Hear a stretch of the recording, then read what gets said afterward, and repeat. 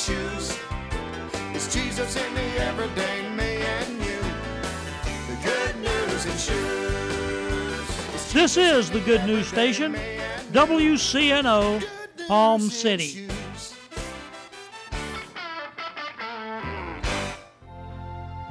Charles Stanley recalls how his mom taught him to trust God in hard times. And I can remember how many times she and I would get out of the bed and pray. And being a kid, I was a little frightened. So, Mom, what are we going to do? Here's what she'd say. We're going to trust God. We're just going to trust God. I didn't have any idea exactly oftentimes what that meant or how that would happen. And listen, over and over and over again, I saw God meet need after need. In my ear still rings. We're just going to trust God. We're just going to trust God. We're just going to trust God. You know what she was doing? She was passing on to me by her lifestyle, by her difficulty, by her hardship, her trials, and the way she responded to them. She was passing on to me this message. You trust God no matter what. You trust God when you can't see your way clear. You trust Him when everything looks dark. You trust Him. Charles Stanley on In Touch, teaching from a lifetime of walking with God. In Touch is heard at 8:05 a.m. and p.m. Monday through Friday here on WCNO. West of Old England, a WCNO corporate underwriter, has the best in equestrian and western wear from head to toe for both horse and rider. They are your Wrangler, Pro Rodeo, and Horseman headquarters with an expanded women's department. Also an expanded boot department with Georgia, Justin, and Wolverine boots. West of Old England is located in the Bruner Plaza, 650 Southeast Monterey Road, halfway between US 1 and Canner Highway, west of Old England. Good morning. I'm Pastor Bob Tarbus, your host for the Revealing Truth radio broadcast. I want to invite you to listen in today as Pastor Jason Baumgartner takes us on a journey through God's Word that will reveal truths for our lives.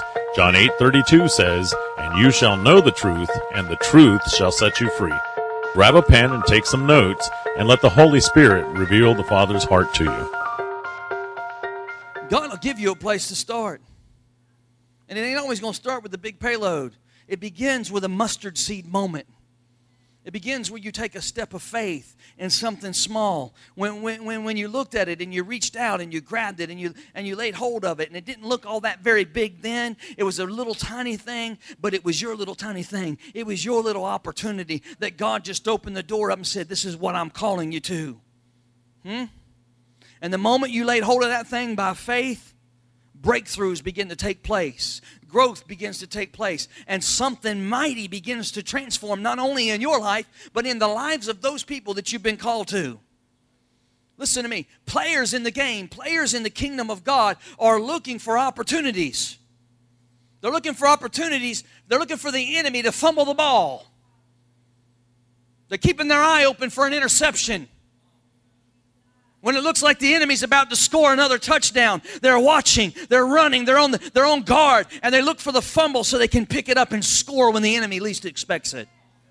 Those are people that are looking for opportunities, amen? Those are people that are looking to take over and take the kingdom of darkness back. They're looking to dominate the field. How many of you know God has ordained you for something? It's called dominion. He gave man dominion over this world. And for 6,000 years, we've let the devil have dominion over us. So what are you talking about? I'm telling you, God has ordained you to have dominion. My God. But the truth is, most of us miss small opportunities looking for the big breaks. We're always looking for our ship to come in. Half the time, we're down at the train station. Zechariah 4:10 says this, "Do not despise the day of small beginnings." What do you mean? You want me to clean the church? Well, yeah. Clean the church. God knows it needs it. Pick up a broom, amen. Are you asking me to stand at the church? You asking me to get here 10 minutes early? You know I show up a half hour late already, Pastor. You want me to be 10 minutes early? And you want me not just to be early, but you want me to stand at the door and hug people and greet them and give them a bulletin? Yeah. It's fun. Amen. I don't know about that. I'm called to preach. God has called me to preach, and I'm waiting until He opens up the door for me to step in to the anointing on my life. You still be waiting then. Keep on waiting. You will be waiting a long time. Amen. Did you know that Joshua began his ministry as Moses' personal assistant? Joshua was a nobody. He was Moses' little lackey. He was right there. Moses said, hold this. Yes, sir. Don't say a word. Yes, sir. Matter of fact, Moses went to a mountain one time. He told Joshua, he said, stand at the bottom of the mountain. I'm going to go up and pray. Wouldn't even let him go up the mountain and pray with him. And not only that, he said, if a wild beast comes, a bear or a lion, take care of it for me so I can pray. In other words, let it eat you so I'm not disturbed while I'm praying. Come on, I'm talking about small opportunities. Amen?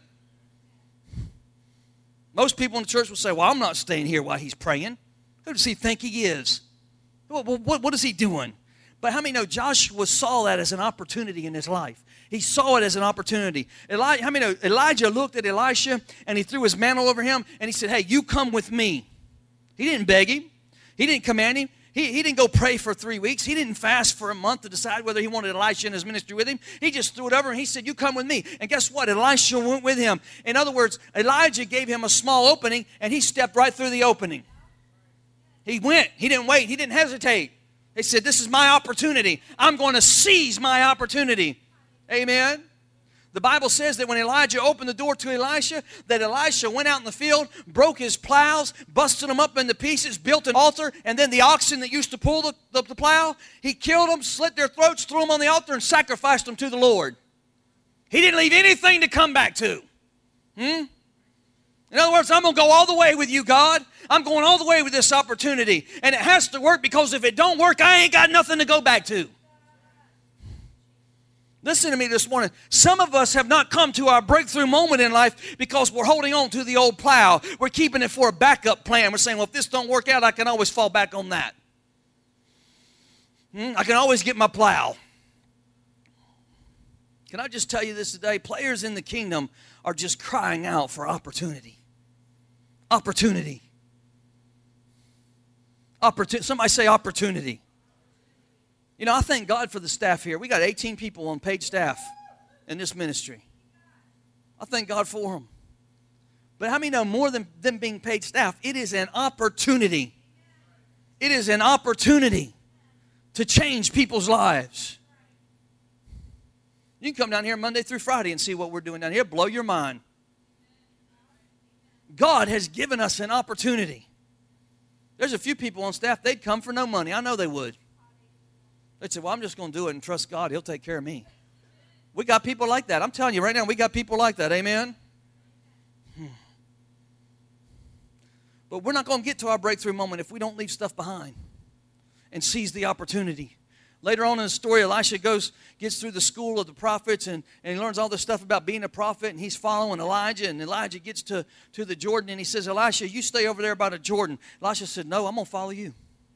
I'm going where you're going. They get to Bethel, and Elijah said to Elisha, he said, Elisha, you stay in Bethel. You stay right there. Elisha said, no, I'm going to follow you. Elijah's going to Gilgal, and he says, Elisha, you stay there. And he says, no, I'm going with you. I'm going to Gilgal. He said, no, I'm going to follow you. I'm going with you. He said, I done burned all my plows. I killed all my oxen. I ain't got nothing left to go back to. And wherever you go, I'm going. Whatever you do, I'm going to do. Because the day will come when you're going to get before the Lord, and when that day comes, I'm going to be right there to pick up where you left off. My opportunity is not leaving me behind. I'm going with the opportunity. Somebody shout opportunity. I mean, Nehemiah was the cupbearer to a king. I'm talking about the guy that rebuilt the walls of Jerusalem. He was the cupbearer to the king. That's how he started out in his ministry before he rebuilt Jerusalem. Amen? Small opportunity. You know what a cupbearer is? He's the guy that takes the king's wine and he drinks it to make sure it's not poison.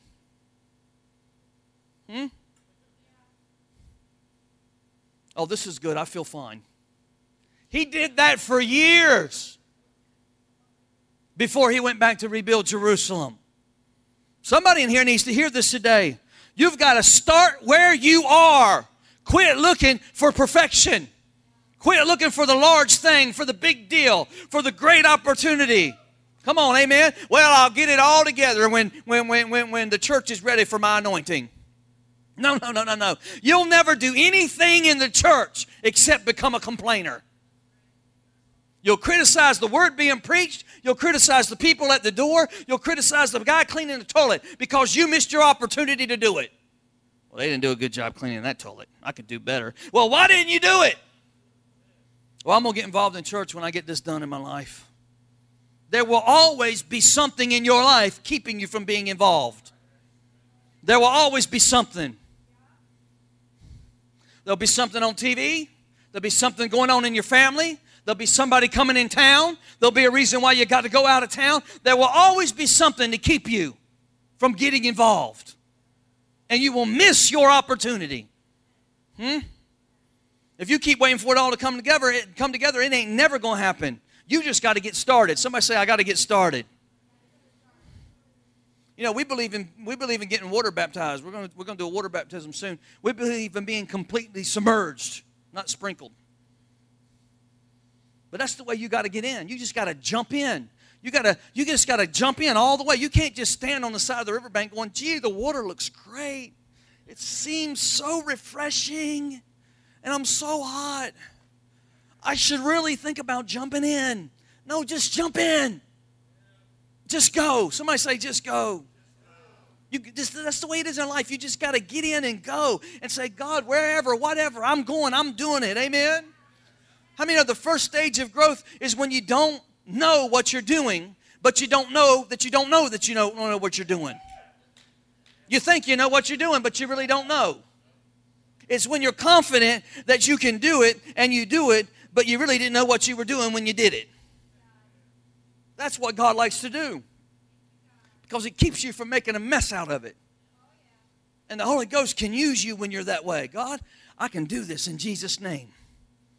And He's up there in heaven. Yes, you can. You can do it. My God, come on, somebody. I didn't go to pastor school, but God called me to be a pastor. Amen. So I'm confident that I can do it. And I don't always know what I'm doing. That's obvious sometimes. But guess what? It ain't me in charge. It's Jesus. Amen. I got baptized in the middle of doing what I'm doing. I jumped in. Okay, here we go. We're jumping in. Somebody say, I got to jump in. I mean, when you jump in, that's when you discover that you got gifts on the inside of you. That's when you discover that you got more mettle than you thought you had. That's when you discover that you got a little bit more courage than you thought you could ever muster up, because God begins to pull and bend and make you flexible into this thing that He wants you to be. And you begin to do things that you never thought you could do in the first place. It's in the middle of it that God does that. That's when the miracles begin to take off. Some of us are waiting until we can get on TBN and be interviewed. Well, once they recognize who I am and put me on TBN. But listen, God's not looking for TBNers. That's not who He's looking for. He's looking for people that'll take any position just to get in the game, just to become a kingdom player. They say, I don't know what I'm going to do, but Jesus is going to do something in me today.